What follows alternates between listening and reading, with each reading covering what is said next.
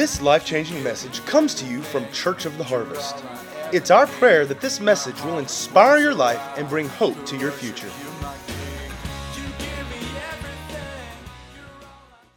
I told you guys, we were talking last week about how I've felt this urgency for several months now to begin to foster a deeper culture of worship within our church family. And guys, to me, this is so important. And so we started this series that we're calling A Life of Worship. Everybody say A Life of Worship. Guys, I truly believe that our elder Michael Guyton at Rolling Hills says we got a crew here at Rolling Hills this morning. We love you guys. Y'all give them a hand. All watching on with us. We love every week having our Rolling Hills family with us on there. Guys, I believe that many, if not most, Christ followers today don't really understand what worship is all about. I believe that most Christians, especially in America today, think that worship is a 15 or a 30 or 45-minute period during service when we sing some songs together. And as I said last week, it could be argued that that is an expression of worship. It is an expression of worship. But as I said last week, that should be like the smallest facet of your worship toward God each week, is the gathering together the body of Christ and lifting up his name in song. Because worship encompasses so much more than a 30-minute period during service on Sunday morning when you sing a song. Amen? We talked last week about the wise men coming to see Jesus.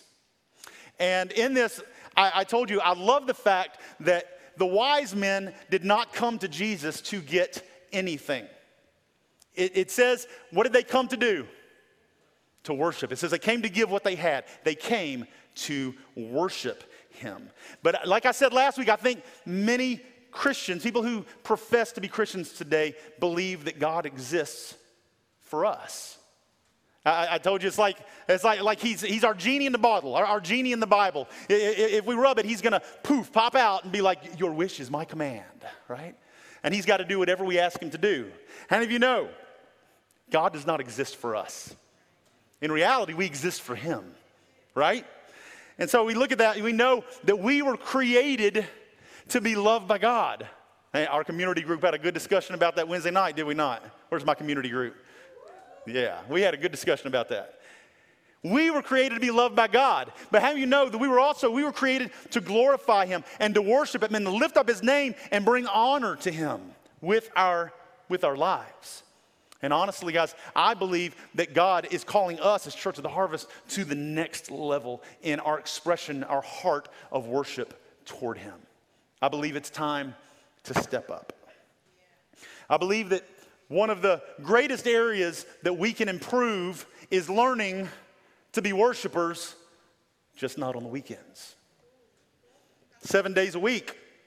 And I told you, too, I believe that if we got this right, that everything else would fall in line if we learn to be worshipers with our life 7 days a week. Worshiping isn't something that you do. A worshiper is who you are. You're a worshiper of God.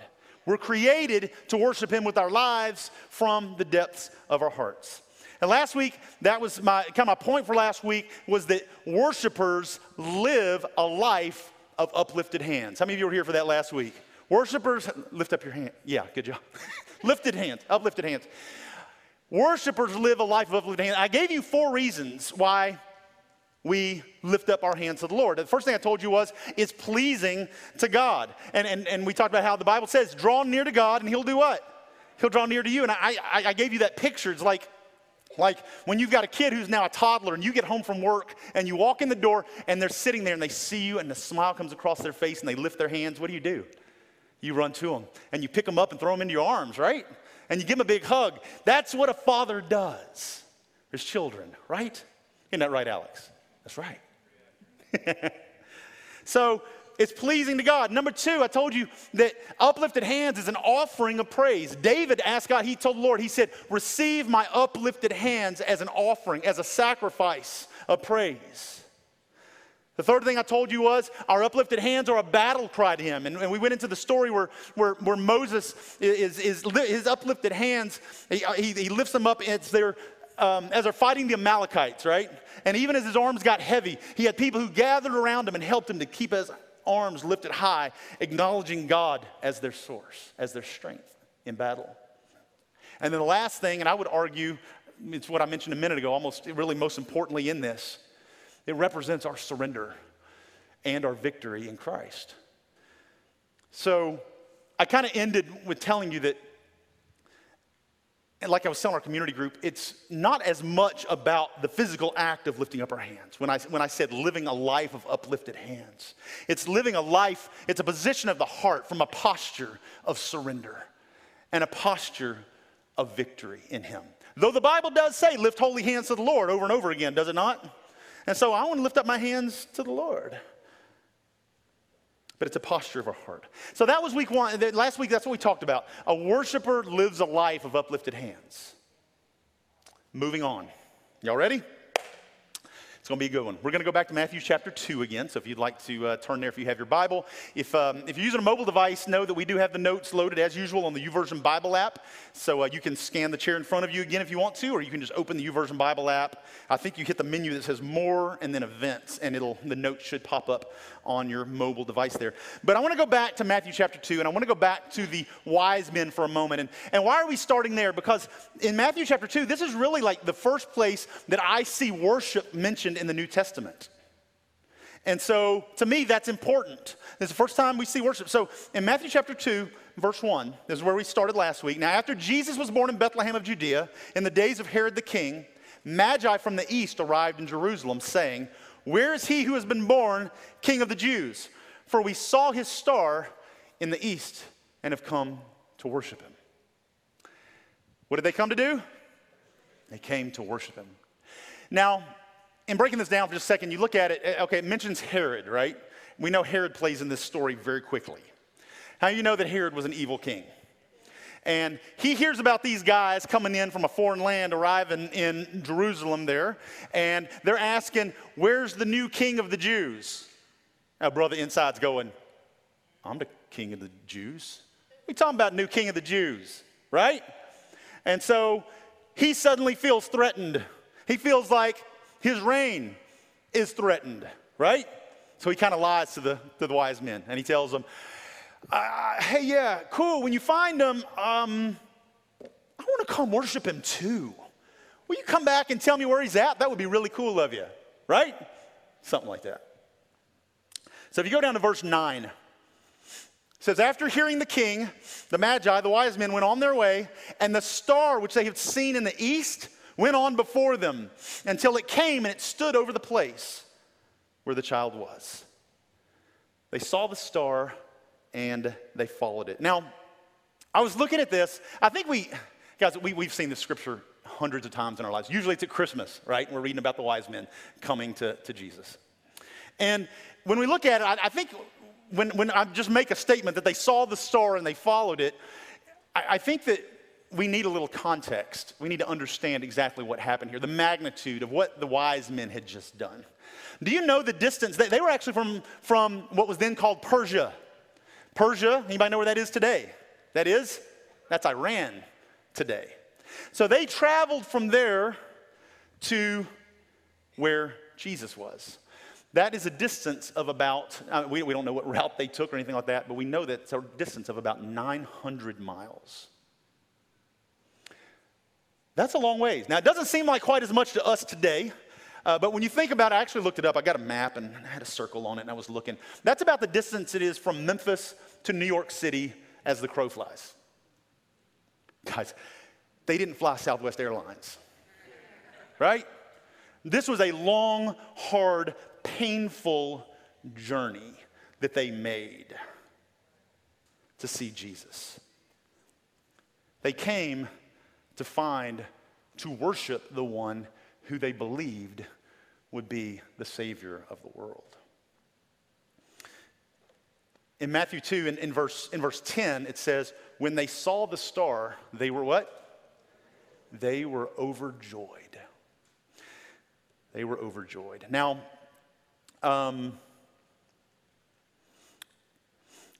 I don't know, those of you who are watching on the live stream, we're having connectivity issues, and it seems like we're having some live stream issues. So if you can hear, bear with us. We'll upload it later if it cuts out for some reason. When they saw the star, they were overjoyed. Now, if you look at the words, they were overjoyed.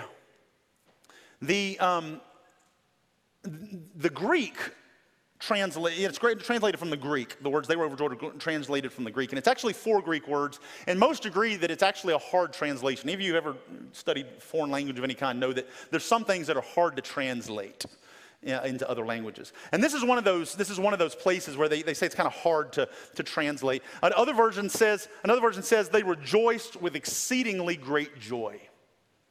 Any way you look at it, they were joyful. I mean, this goes to, the word exceedingly is used in almost everyone. Exceedingly, what do you think of when you think exceedingly? Exceedingly great. I mean, when something's great, that's awesome. But when it's exceedingly great, that's a whole nother story. I mean, it's like they were happy that they were happy to find the Christ child. We're happy, we found him. Exceedingly great joy. And when I think about exceedingly great joy, I was thinking this morning, is there anything in this life today that brings you exceedingly great joy? Or anything in this life that can bring you exceedingly great joy? I found that we've kind of become a culture that's not easily excited. It's kind of like we've got everything that we need, and we're always wanting more, and we're never thankful enough. And something happens, and it's just like another thing. I mean, I had a friend who went over his first time on a missions trip, and he was giving out candy to the kids, and he said it was amazing. He said it's like they were my friend forever because I gave them a little peppermint. He said, I know if I walked into my neighborhood and I tried to give out candy to the kids today, they'd be trying to steal the whole bag, right? Like, why don't I just get one? He got 2. It's the culture that we live in today. What brings us exceedingly great joy today? Why did the wise men rejoice with exceedingly great joy? I think it's impossible for us to understand and describe how full of life they were, because for centuries they had hoped that there might one day come the one who would save them from their sins. And they believed that they found him. And so from the depths of their soul, they're overjoyed, they're elated, they're ecstatic. They're full of exceedingly great joy because they found the one. How many of you know there's a problem in the Church of Jesus today, and that problem is not that we are too full of joy. I don't think the Church of Jesus would be described as too joyful. I think if anything, we'd be described as underjoyed today. Where's the joy? We have more to rejoice about than the wise men did. Where's the joy? We should be the most overjoyed people in the whole world, full of exceedingly great joy. But so many people that claim to follow Christ are underjoyed. And to me, really, it makes no sense because, we think about the fact that a God who loved us did something for us that we could have never done on our own, and we certainly never deserved. And the fact that we would ever be sitting around with that knowledge with a sourpuss Christian look on our face. Everybody make a sourpuss look.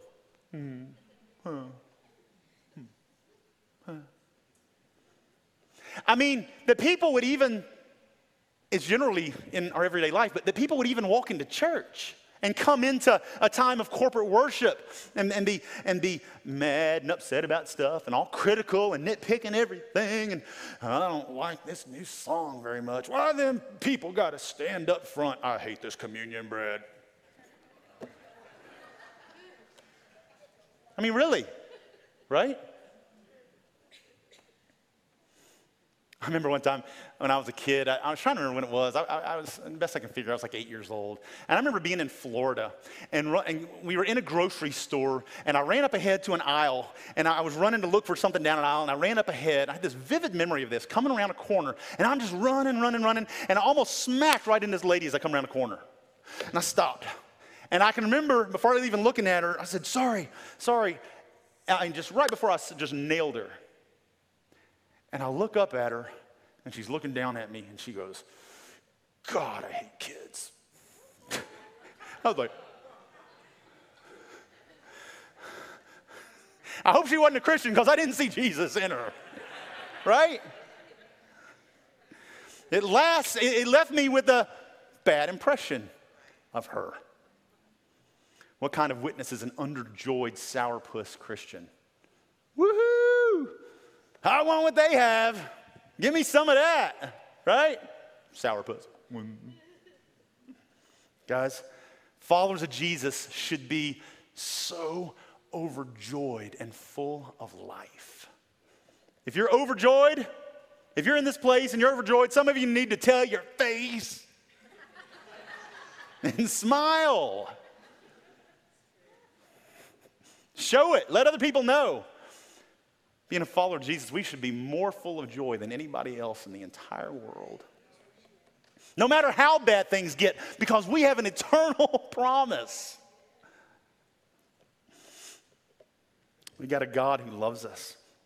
A God who's working to bring all things together for the good of those who love him and are called according to his purpose. A God who is all-knowing and all-powerful. A God with all that has plans to bless and prosper you. Seems like it should bring a smile to our face. Grr. Don't ever live underjoyed. Smile. When we come in for worship, clap. Worship, lift up your hands, be full of joy. How about be fun to be around? How about, as the church, we begin to become known for what we're for instead of just what we're against all the time?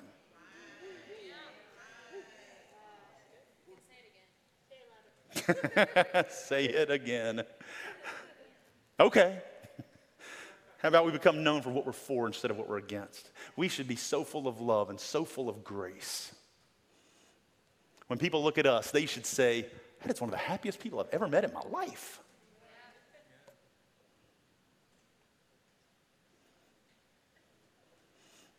Why? Because we're overjoyed to have a Savior. The wise men traveled about 900 miles, and they couldn't wait to worship Jesus. So what did they do? In verse 11, next verse 11. After coming into the house, they saw the child with Mary, his mother, and they fell to the ground and they worshiped him. Then, opening their treasures, they presented to him gifts of gold, frankincense, and myrrh. How do we worship? Well, we talked last week about we worship with uplifted hands. Here we see actually the wise men bow down, right? I think we're going to talk about that next week or the week after. And then what did they do? It says they opened their treasures, their presents. They opened them and presented gifts of gold, frankincense, and myrrh to Jesus, to his family. They were so overjoyed to just bow down and bring gifts to the one who would save them from their sins. And they were overjoyed to give. They weren't underjoyed. They weren't upset at the prospect of giving to him. They were overjoyed. How many of you have ever, especially if you're a parent, how many of you have ever gotten, or whatever, you've gotten a gift for somebody? And looking back now, you think maybe you were more excited about that gift than they were. You may be saved up for it, and you knew this was going to be a big deal. It was going to be special. This was going to be really cool. And so you're waiting for their birthday or Christmas or whatever to come up, and you just cannot contain yourself. And how many of you can admit that you had to give the gift early before the day came? You just had to do it because you could not contain yourself any longer. I remember that about Mom growing up. She was always trying to get Dad to let us open gifts early. Always, Dad's like, no, not until Christmas Eve. But Bob, maybe they can open just one. Isn't that the way it worked? Something like that. How many of you have been more excited sometimes about giving? The wise men come and they give gold, frankincense, and myrrh, which to me is actually a little funny because, you know, we see all, during Christmas, we see all the, the figurines and the movies and specials, and we see Jesus as a little infant. They actually believe he was like around 2 when the wise men came. So he's a toddler. He was in the terrific 2s, right? And they come to him. Now, I don't know about you, but you know what you remember, but when your 2-year-old open toys, I don't think they want to be open gold, frankincense, and myrrh. You'd be like, that's like getting a pair of underwear. You'd be like, right? The wise men bring gold, frankincense, and myrrh, which was very valuable. Very valuable. And it's been debated for centuries why these particular gifts were given and what they meant or what they symbolized. Many believe that the general thinking is that the gold represented his kingship. The fact that the King of Kings and the Lord of Lords had come. Then you had the frankincense, and many believe that this represented his priestly role. The one that really gets me is myrrh, which is kind of interesting because you look at it, you know what myrrh was mainly used for? Like embalmment and preparing bodies for burial. That sounds morbid. Give that to a 2-year-old. Bottle of embalming fluid, you know. But guys, this is foreshadowing the fact. Not only had the Savior come, but he was born to die. It was his purpose in coming, right? And so they worshiped him, and they were overjoyed to bring their gifts to him as an act of worship. To bow down before him with a tremendous heart. They presented the very best of what they had, and they gave it to Jesus. Anybody see where I'm going yet with this message? Guys, I'm going to encourage you as a worshiper to bring your gifts to the King. Bring your gifts to God as an act of worship. We talked about living life from a posture of uplifted hands. Worshipers live a life of uplifted hands. We're going to talk in the next couple weeks. We're going to talk about worshipers live from a place of a heart poured out. We're going to talk about worshipers live a life that is bowed down. Today, I want to talk about worshipers live a life of generosity. Worshipers are generous. And that starts with giving to our Savior. Now, I know there's some of y'all are going, oh no, did we show up on Giving Week? Oh no. Church talks about this every year. I thought this was in like November. What's up? Why'd it have to be on Giving Week? Guys, I get it. That's what I say. I do too. Guys, you know what I recognize is that generally folks who hate giving messages because they're not givers. And there's no condemnation in saying that. There's no condemnation at all. As a matter of fact, there's many people in this place that have been in that same position at different points along the way. And over time, God changed their hearts, and they were obedient. I agree with Miss Angie. I love giving messages. And I listen to giving messages, and I read giving books on giving and on generosity. Well, of course you do. You're the pastor, and all the pastor wants is our money. You've been watching too much TV. You know all the stats today show that 80% of pastors in the United States have a full-time job outside of the church? Guys, there's almost nobody getting rich off this gig. Okay? I got another job. I got a business. Okay? And look, when it boils down to it, I don't care a lick about getting your money. Not a lick. As a matter of fact, I'm sorry to break this to you, and I don't want to break anybody's little hearts, but you are not Church of the Harvest source, God is. I am not afraid of losing a giver. Okay? But, let me throw a but in there. But, sorry I did that. Apologies. If you're a follower of Christ, and if you're part of the Harvest family, it is important to me that you learn to be a giver. And that you learn to be a generous worshiper from God. And some of you, because of your preconceived notions, mistakenly think that I'm just talking about money right now. And I'm not. I'm talking about a life.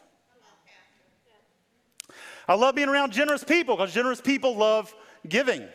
And right now, I can tell you just from the last minute who the generous people they are in here because they've been nodding their heads and smiling and saying, amen. Other folks sitting here going, Jesus, rapture me now. I don't want to deal with this stuff.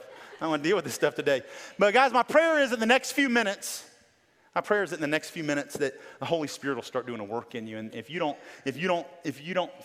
not a generous person, that you'll begin to become a generous person, that you'll love giving, that you'll begin to look forward to it and think about it and plan it strategically, plan to give and be overjoyed to give to the one who gave everything for you.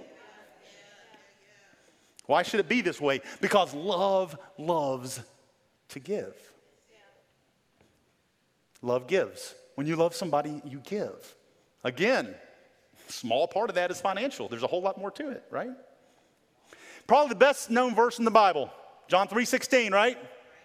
Say it with me. For God so loved the world that he gave. Stop.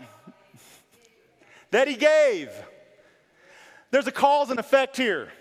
What caused the effect? What was the cause? Love. That God so loved. The effect is that he gave. What did he give? Gold? Frankincense? Myrrh? No. He gave his only son. His one and only son. That's how much he loved us. Why? Because God loves. God looked down at us as humanity, and he recognized that we were separated from him by sin, and the only way that could be made right is if someone innocent would come and die in our place. A human being, and it was impossible. So what did he do? The Bible says he put on flesh, and he came in the person of Jesus, and he laid down his very own life willingly, and he died, and he rose again. So now anybody who puts their faith and trust in him is saved, right? Love gives. It's what God does. It's what Jesus demonstrated. We love God because God loved first. When you love, you can see it in people because they give. You can tell what somebody loves by what they give financially toward, by what they give their time and their effort toward. You can tell what they love and what they treasure in their heart. They're givers.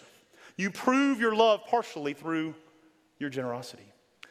Romans 5:8, y'all know this. But God demonstrated his own love toward us in that while we were yet sinners, what happened? Christ died for us. If you look at the Passion Translation, it says, but Christ proved God's passionate love for us by dying in our place while we were still lost and ungodly. That's some deep love right there.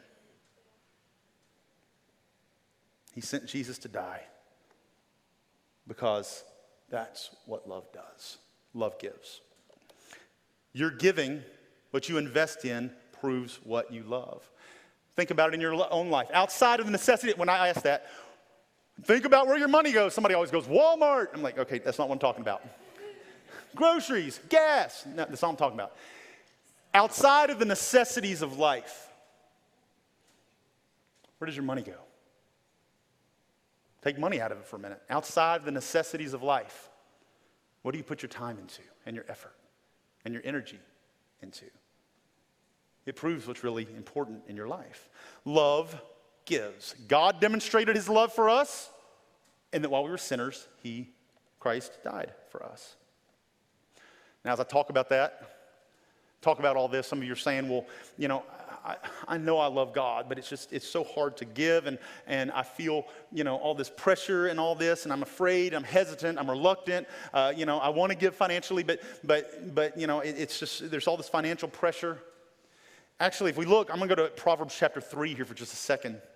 And you're familiar with verse 5, but many times we don't read beyond verse 5 here. Proverbs chapter 3, verse 5, and this is, and who's speaking here in Proverbs? It's generally, and this is Solomon, okay? Solomon's speaking, and we know that he's been declared the wisest man who ever lived, right? And here's what he says. Y'all know this part. Trust in the Lord with all your heart. Trust him, and lean not on your own understanding. Don't try to figure everything out with your own head. Trust in who your God is. In verse 6, in all your ways, in everything you do, so we talked about a few weeks ago about Jesus being at the center. In all your ways, acknowledge him. And if you do, you can trust he's going to make your path straight before you. Don't be wise in your own eyes. Don't be filled with pride. But fear the Lord and turn away from evil. And if you do, it says in verse 8, it will be healing to your body. That's a promise, guys. And refreshment to your bones. So, in verse 9, it says, honor the Lord from your, wealth. And from the first of all you produce. Yeah, bear with me. I'm going back to money for a second.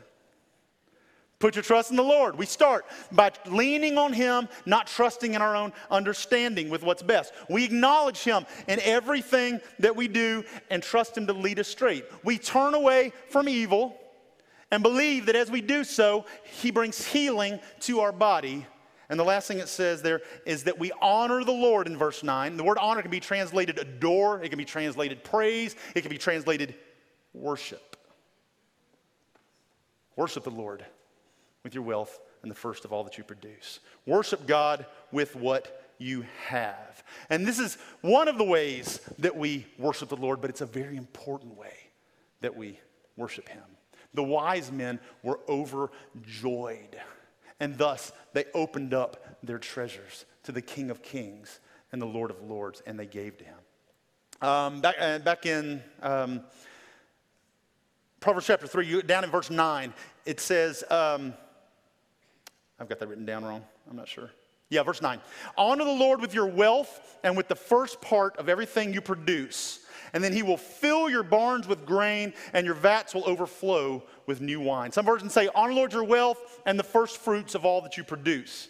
And some people say, well, what are first fruits? Well, first fruits are what's referred to in the book of Malachi.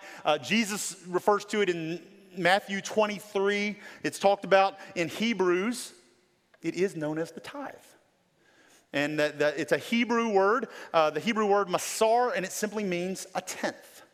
Malachi says we worship God with a tenth of what He entrusts to us. We bring Him the first portion as an act of worship. And Malachi says as we do that, God opens up the windows of heaven and pours out more blessing than we have room enough to receive. We worship the Lord with the first tenth of what He gives us. Now, to the world today, like much of the kingdom of God, that sounds like foolishness. I can't afford to give God a tenth of, what I've got. It sounds crazy. But remember what Solomon said. He said, trust in the Lord. Trust in the Lord with all your heart. Don't lean on what you think or what you've tried to figure out in your own head. He says, this is the wise guy, the thinker that's saying this. He says, in all your ways, acknowledge Him. Acknowledge the Lord with your wealth, with the first fruits of all that you produce. When you bring your very first, when you bring your very best to God first, you know what He does? He's not looking at what you're giving Him. He looks at the rest of what you have and He blesses it. That's why you can do so much more with 90% that's blessed by God, than 100% that is not. It goes far further. And that's when we worship God. We worship God this way as an act of worship, and it does something in us that's supernatural. It allows Him to bring blessing into our lives when we're obedient and we give to Him out of love, bring Him honor. I wanted to give an example of that real quick, and I don't think I've told this story in a while. We got quite a bit of people here that have heard mine and Shauna's break story, and probably a bunch that haven't. How many of you heard our break story? I'm going to tell it again. It's been quite a few years. Guys, Sean and I are very thankful that we were both raised to be givers. From the time we were kids, we were raised to give to the Lord. And not just of our money. I mean, I don't know exactly how things worked with Shauna, but I know that as me and my brother were growing up, by the time we were 6th, 7th grade, our parents expected us to serve in some capacity in the church. Because that's part of what you do. That's part of your service to the Lord. And so we were raised to be givers, to give of ourselves, to give of our money, to be givers. And so Sean and I always were. We got married and that carried on, and we passed that on to our children. They're bigger givers than we've ever been. But that doesn't mean that things were always easy all the time. Matter of fact, I've told some of you, Sean and I took our first job working together, both working, and between the two of us making $19,000, between the two of us. Now, yes, that was 1996, but that still wasn't a lot of money in 1996, right? $19,000. And here's the thing, guys. And look, y'all know me well enough to know that I'm not boasting here. I have no problem self-depreciating and admitting my flaws and things. And we have gotten a lot of things wrong in life. This is an area I felt like we've done well. We learned early to be givers, and we have always given faithfully. And so as time was going, I remember shortly after we moved to Olive Branch from Memphis, I don't know how many years ago that was now, a lot. Some of you remember we had 2 cars. Both at the time, both had been given to us. We couldn't afford to buy a car. And Shauna was driving. Some of y'all may remember the gold, tannish gold Honda Odyssey that she drove for a lot of years. And we got it. It was given to us when it was a couple of years old. And so anyway, the time came. How many of you know with cars you have to do basic maintenance? Things happen. And so a couple of years later, is making some horrific sounds. I was going, I'm not a car guy, but I'm going, that's the brakes. And so we took it up here on Hacks to Gateway Tire, and we had them look at our brakes.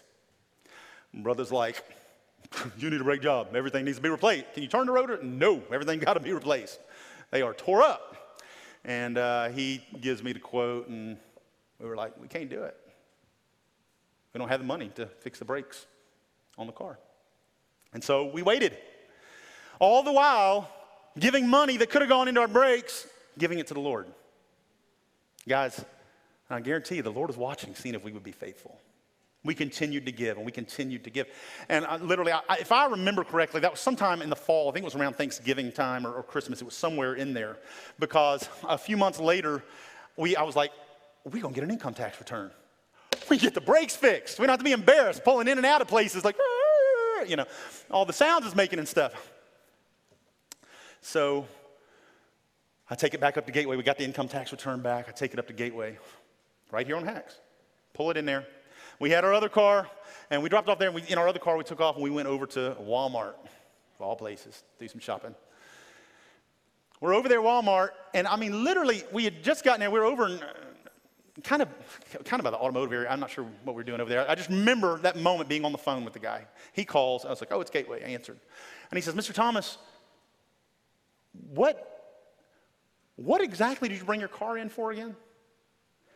I said, we need the brake job done. We need everything replaced. You told me months ago, 3-4 months ago, that we needed to get this brake job. And he just like silence for a minute. And he goes, was it like a certain tire? I said, no, full brake job, all 4 tires. It's awful. And he said,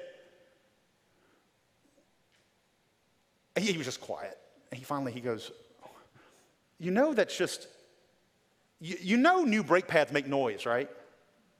You have to break them in. And I said, and I need some new brake pads. And he goes, you have new brake pads on your car. And I said, what? He said, I'm not sure what you want us to do. Or you want us to make an adjustment? I said, I need new everything. He goes, everything is new. He said, you just got a brake job. I was like, I pulled it in screeching into the parking lot. What are you talking about? He said, everything on here is brand new parts. He said, your brake pads are going to make noise because it looks like they got put on like yesterday. I'm like, we're just stunned on the phone, sitting in silence, like, what? I said, sir, we haven't had a brake job. He goes, you've had a brake job. I said, what brand is it? I actually asked him that. What brand? He goes, it's not ours. He goes, actually, it looks like it's factory. I was like, he goes, like, it went to the Honda dealership. And I was like, I said, we didn't get a brake job. He goes, yes, you did. He said, one way or the other, you got a brake job. He said, I said, we didn't take it anywhere and get it done. He said, somebody came to your house. I said, somebody came to our house in the middle of the night and did a brake job?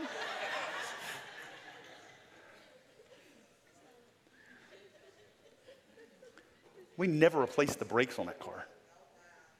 She drove it for years to come, and we sold it to somebody. And Aaron cried, I miss that car. Welcome our son back as well. Some of you don't know, he's been in Africa for the last 3 months, our missionary child. Facebook is back. Welcome back, Facebook. Guys, we got to move. Look, I'm not saying that if you tithe, the Lord's going to come and fix your broke car in the driveway. Right? I'm not promising that, okay? What I am saying is that God will prove himself faithful on your behalf. I had a friend that told me, a good friend of mine that said, man, I just have a hard time believing that God does break jobs. I believe somebody came to your house and did it. And I said, and I still give God the glory for that. If God sends somebody to do a break job in my house in the middle of the night, completely silent, leaving no trace of it, well, awesome. Praise God. Right? It's like, whatever. God always proves himself faithful. He said, test me in this and see if I don't prove myself to you. Guys, look. Get away from money again for a second. I believe our Sunday morning gathering is an offering to God. Our gathering together, community groups, and the time that we're together, it's an offering of worship to the Lord. What are you giving? Your time? I don't know about you, but time is valuable to me. As you serve within the church, we are so thankful for you. You are giving an offering to God in your service. I was thinking about those on the worship team. Those worship team who are entrusted with musical gifts, and they give those to the Lord, even during practice time throughout the week. Guys, they're not getting paid. We ain't Bellevue Baptist. God bless them, love them. I know some can pay the work. We don't pay our worship team. They're giving a free will gift offering, a sacrifice of praise before the Lord. I'm overjoyed to be a giver. I'm overjoyed to be generous. I'm overjoyed to give offerings. It can mess me up. I'm going to tell you guys something that, actually, I didn't even tell Sean I was going to say this. I hope it's okay. I was going to mention January. We held on to this and didn't know if we would say it for a long time. It's something we've kind of kept quiet because, again, I think you guys know the last thing I ever want is to be accused of boasting. But I'm not boasting when I say I'm a giver. I pray that you can say the same thing about your life. Back in January, Sean and I knew the Lord was moving our hearts to give a gift. And I've told you guys before that we just always say yes. If Shauna comes to me and says, I feel like the Lord's impressed on my heart, we're supposed to give to this person or to give to this or whatever it may be, I've kind of vowed within myself that I will never say no if that's what she feels like the Lord is leading upon her heart. And that's huge. That's a big step. And there's been times that's letting my skin crawl a little bit. She's like, I feel like I'm supposed to give this. It's like, ooh, that's like everything in savings. That's our only cushion. You know, it's like, oh, give it. And the Lord's always proven himself faithful. In January, we knew we were supposed to give. And we waited till the very last second, unfortunately, like we do sometimes. And we hadn't talked it through real well or anything like that. And she said, what do you think we should give? And I wrote down a little piece of paper next to her. I wrote down an amount, which was a good amount. Good amount. But I know to start low because guys, she came back and she wrote 10 times the amount.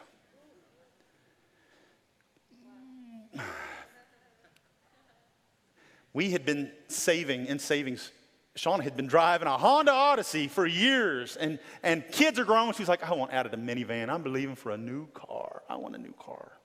A new to her car. We've never bought a new car, buy a used car. And so we had been for a couple of years, we had all this money saving up in savings to buy her a car. And I looked at her and I said, you know that's your car. And she said, and we did it. Let me tell you, it was something. The thing about this is, within 2 to 3 months, like I say, y'all know I've got a business and different things, and from unexpected sources, everything was back in 2 to 3 months. And this year, I'm not giving amounts or anything, but our giving, I believe this year will be double what it's ever been in a year this year. And I'm excited at what God's going to do. We have never once said, I don't want to tithe this month. I don't want to give this month. It's never come out of our mouths. I want to worship God through giving because he has blessed me and been so good to me. And we give above and beyond tithe because God is so good. We love to give of our time. We love to give of our talents because love loves to give. You look at what you do with your time and your money, It's an indicator of what's in your heart every time. We honor God with our wealth, but the ultimate thing we got to recognize that it goes way beyond that. We give our life to him. And that's what Paul said. I'm wrapping up. Hang with me just another minute or two. The Apostle Paul, and remember who Paul was. Now, you may be here, you may be watching online, and you're like, you know what, I'm not even sure if I like Christians. Paul didn't, you would have liked him a lot. He didn't like Christians. As a matter of fact, he tried to kill them all. I mean, it's like, but his life was transformed. And the guy who beat and tortured, imprisoned, and killed Christians was so transformed by God that he wrote Romans 12:1. And he said, therefore, I urge you, brothers and sisters, in view of God's mercy, to offer your bodies as a living sacrifice, holy and pleasing to God. That is your true and your proper worship to God. When you look at it, he says, I urge you, in light of everything that God has done for you and me, I urge you. I urge you. And actually, when it says, he says to offer your life. It says not just your wealth, but offer your body. It's actually, when you look at it, it's referring to every part of your life. We give it as an offering to him. Holy, a holy offering, holy and pleasing to God. And then it says that is your true and proper worship. You want to give God the worship that he deserves? You want to give him true and proper worship? You make your life the sacrifice to him. You give your whole life to him. Everything you do, you offer it to him generously as a worship. It's trusting in the Lord with all your heart, like Solomon said, and not leaning on your own understanding. It doesn't make sense to your natural mind, but you say, in all my ways, I'm going to acknowledge him. And I'm going to trust that he's going to make my path straight as I do that. I'll honor him with my first and my best and allow him to bless the rest. It's about living this life with open hands. I knew a guy back in the day. My dad, I remember Jim Stern back in the day. We had him into the church years ago, and he had a song called Empty Hands. I'm giving you empty hands because it's all I have to worship. Not holding on too tightly to anything that you've been given or strive for or work for. Guys, if there is anything in your life that you couldn't give up in a moment or give away or part with, if God told you to, then you need to go back and examine your heart again. Because the question is, do we trust him? Right? You girl. Got an announcement to make this morning. A few of you know about this, but not many. We've kept this down low for a couple of months now. Because, guys, I don't know about you, but I love being a giver, and I love being a part of a giving church. And we're about to give again as a church family. So, trying to figure out how to hit this quickly. Through a mutual friend, we have met a couple. This man and this woman named Chris and Nicola. And they have been missionaries to Brazil for the last 20 years. Lovely couple. Sean and I were on a Zoom call with them last week, chatting for a bit. And they have moved back. Nicola is from Germany. And they have, in the last year and a half, I think, moved back to Germany because the Lord has led them into a new season in their life to plant a church. And so they're planting the church, and boots on the ground, they got started immediately, and they've started community groups because they don't have a place to meet, and they don't have a church built. So they've started community groups. And in about a year and a half, they've got together about 50 people consistently that are coming and a part of this, which is really exciting too because it's a very diverse area. It's an English-speaking area in Stuttgart, Germany. And the cool thing is, that area is only 2% evangelical Christian. So huge harvest ready, there. And so They're trying to get this church going, and they're still missionaries. They're still being supported by their churches and different things to get this going because the church doesn't have, income, so they're not taking anything from the church. And the church now has a sound system, and they now have like a projector and different things they need. They've got a couple of open doors to have a building, and it's about to happen. They're about to start meeting for Sunday services. You know what they don't have? A worship leader. You know who feels led to go? Not me. Lauren feels like it's her next move and what the Lord's leading her to do, to go help plant a church in Germany.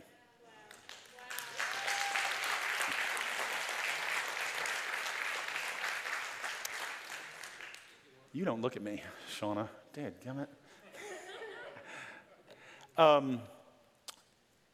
A few pictures. Go ahead and scroll those real quick. Chris, there's the pastor Chris and Nicola and their two kids. And they sent that to us a couple of days ago of just their gatherings. Like I say, it's a very diverse area. Awesome work that they're getting started there. And guys, this will happen pretty quickly. We're actually looking at right around the first weekend in October.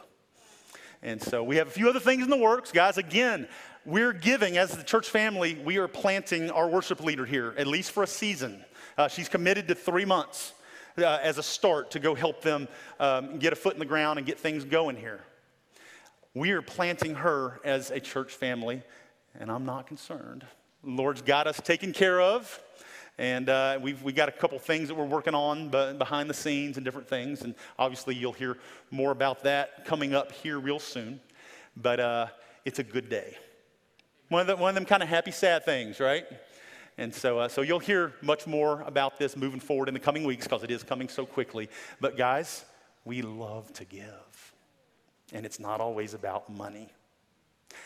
By the way, with that said, Lauren has been added to the missions list on the giving page. Along with our missionaries we support. And she has not started raising, but she is, again, she's going to have to raise a little bit of funds. They're taking care of room and board and food and some different things like that. She has to get over there and a couple of things. But so obviously that's something that she will be reaching out to some of you on. She would love for you to help support her in this journey as she moves forward and sees what the Lord does through it. But we love to give. Guys, Paul and the early church, they were overjoyed to worship God generously. They were overjoyed. Why? Because they had a Savior named Jesus. Everything changed.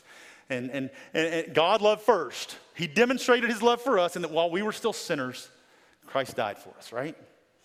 And so they traveled, the early church, they traveled far and wide, living a life of uplifted hands, of bowed hearts, a life of generosity, making their lives a living sacrifice, a worship to the one who sacrificed everything for us. You guys see it? You follow me? I encourage you today to examine your heart. Are you a generous worshiper of God? What's in your heart is displayed, is shown, is proven through your generosity. Giving your life away as a living sacrifice for a Savior who gave everything for us. As I conclude, let's stand up together. You know what? Let's stay seated. You know what? Back up. No, I'm just kidding. I'm going to invite the worship team to come up. I want us to stay seated for a moment. I think this is a moment to stay seated before the Lord. I think that's better.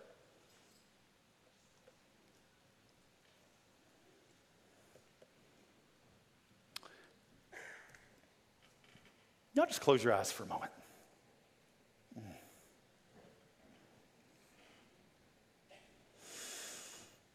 Lord, I just ask that you would do a work in our hearts this morning, Lord. That giving would not be something that we do. A worshiper with a heart of generosity would be who we truly are.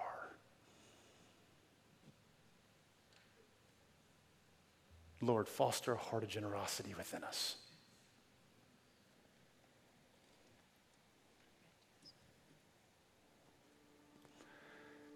Guys,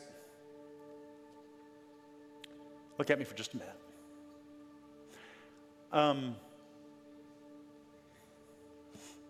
I did hold off on the offering till the end for a reason.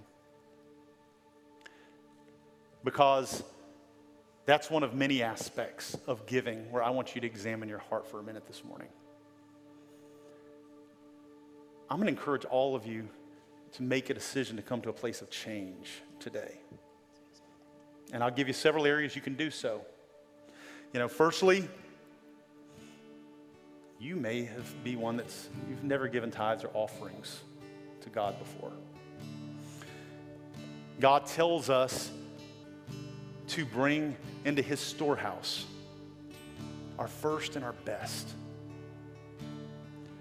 So maybe that's a step that you feel convicted inside. Guys, I love Brian's testimony from a few weeks ago, talking about the Lord impressing upon his heart to begin to give. And as he did so, the breakthrough he saw just within days and in the coming weeks.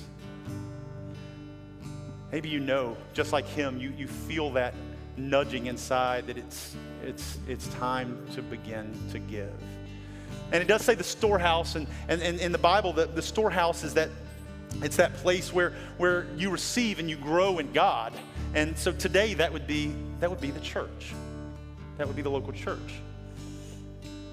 I encourage you, maybe you don't feel like you can give a full tithe today, but I encourage you to give something if you never have before.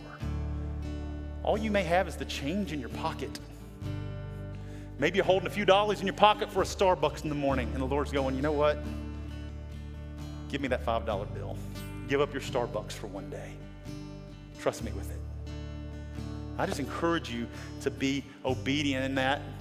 Oh, we got our giving link on the screen. If you're going to give, you can give via those links. When you leave, we have boxes on the back wall next to the doors, and you can do that as you go. Maybe you tithe, but the Lord's impressed upon your heart to give above and beyond and to just give an offering to the Lord. Guys, Sean and I give offerings to the Lord. We just purpose each year, we purpose to give more and more to the Lord. We lost the 10% in our rearview mirror 20 years ago. Because we recognize that's where true blessing comes. We don't hold on too tightly to anything. And we just say, yes, Lord. And we're just generous and generous and generous.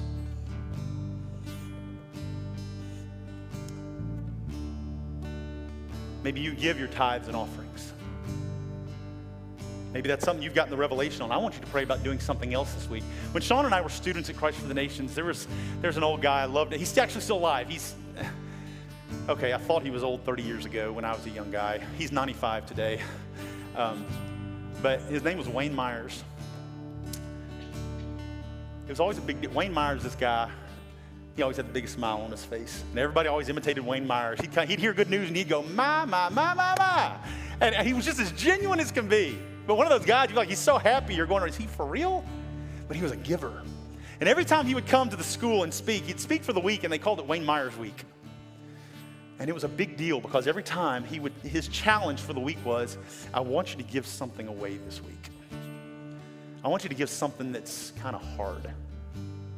We're not talking about the $5 in your pocket anymore. Maybe it is for you. But he would say, give something that's hard to part with and give it to someone. Bless somebody. And that's what that would be the goal of the week for the student body at Christ for the Nations. And everybody would get blessed with something. Everybody was giving.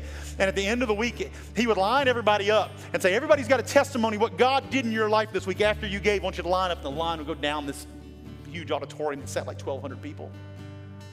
And it would go on and on and on. I want you to give this week. Be generous. I want you to take this, just the next couple of moments. I want you to say, Lord, what would you have me do? I want to foster a heart of generosity. I don't want to hold on too tightly to anything that you've given me. What would you have me do? And the Lord will place something on your heart. Maybe it's somebody you know that's struggling. And the Lord's going to say, I want you to write them a check. I want you to give them out of that fund that you've had set aside for a rainy day. Or maybe it's a family heirloom. Or maybe it's a gift that you're giving to the Lord, even through the church. I want you to pray and say, Lord, what would you have me do this week? Some of you need to take somebody else to lunch after church today. Well, I can't afford to go out to eat. Take them home and make them a ham sandwich. Give what you've got. Be generous. Give of your time and what God has given you. Bless somebody. Maybe it's your time. Practice generosity. Well, I got to pray about that, brother. You don't have to pray about being generous. You don't have to pray about it. Even if you miss God and the Holy Spirit didn't directly tell you to do that, He's going to bless you for being generous. It's a win-win. Bless somebody. You're a worshiper. Worshipers live a life of generosity. It goes counterculture today. We live in a culture that says, hang on to everything you got, right? No, let go of everything you've got. We're not of this world. We can't take any of it with us anyway, right?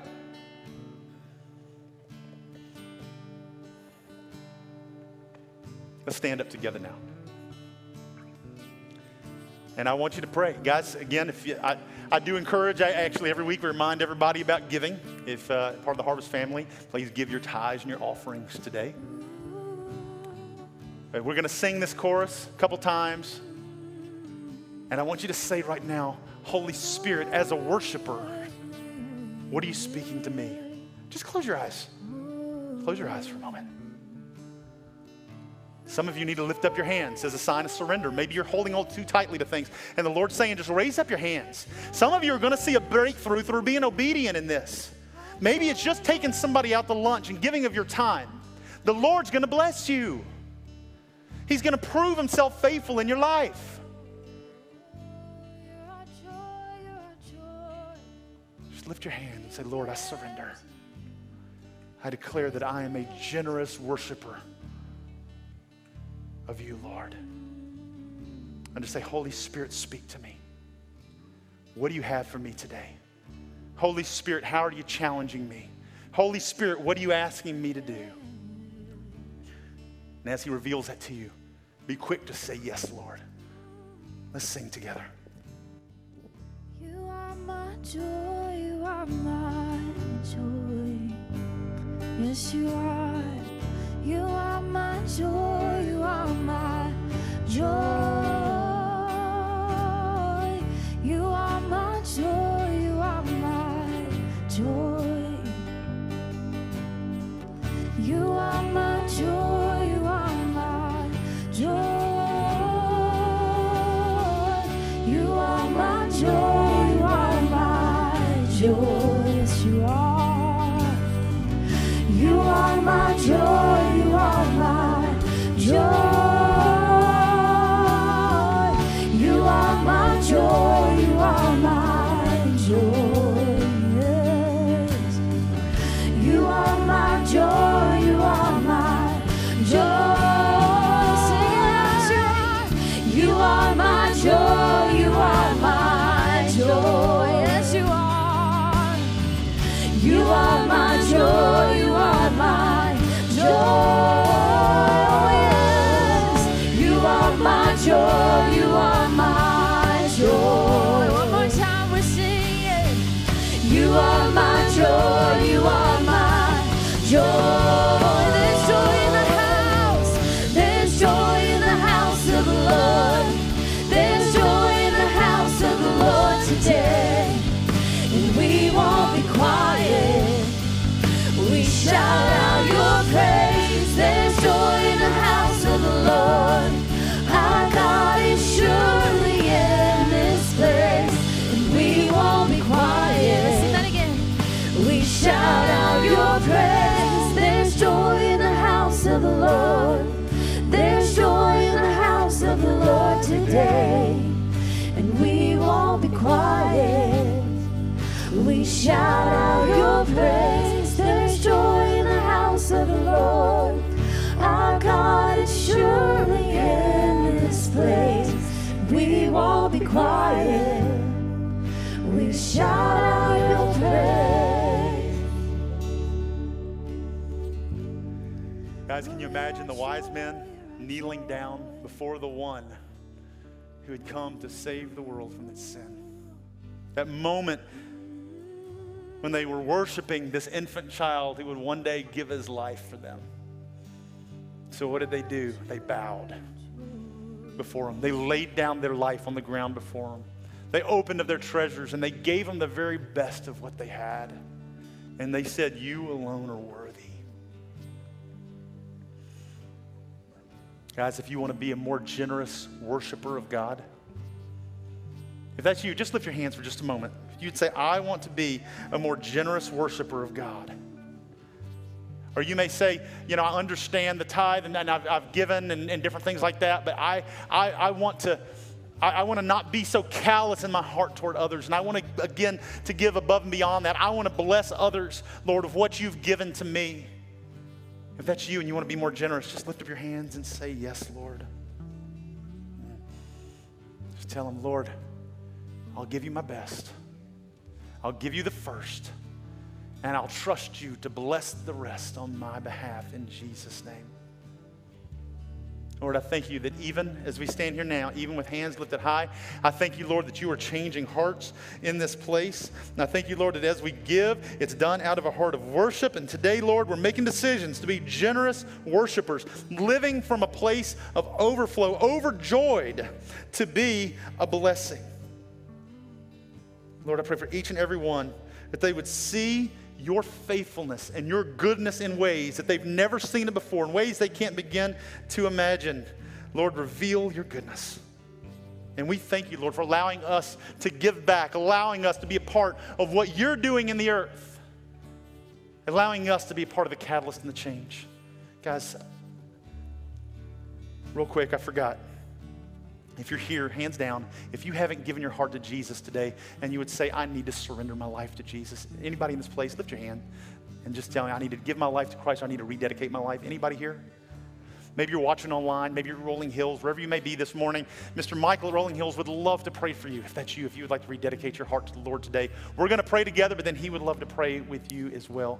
You may be watching online. It may be today. It may be a year from now, but the Holy Spirit's tugging at your heart right now, and he just wants you to say yes to Jesus. And it's a life change, guys. It's recognizing that sin that separated us from God. Jesus paid the price for it, but we've got to repent and we've got to lay it down and turn from it. And so it's that repentance, turning away from our old ways, choosing to lay down our life for him and to make our life that living sacrifice we've been talking about this morning, offering it freely to him. If that's you, I'm going to pray a prayer, and I invite you to pray along with me, or you can pray your own prayer. It's between you and him. But it's got to be from your heart. It's got to be genuine. And you're telling him this from this day forward. Let's pray together. Heavenly Father, I thank you for Jesus. Because without him, I'm lost and alone. I'm utterly bankrupt. And so today, I give up. Today, I surrender. And I lay my life down before you, Lord, as a worship. I ask you to forgive me of my sin, and I choose to turn from my sin. And I choose to follow Jesus. Jesus, I believe you're the Son of God.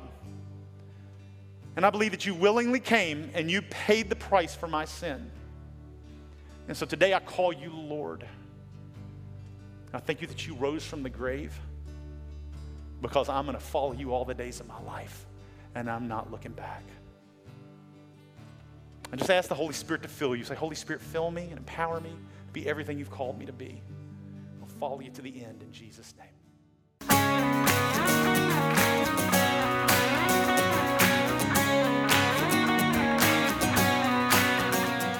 If you'd like to get more information about resources from Church of the Harvest, please check out our website at midsouthharvest.org.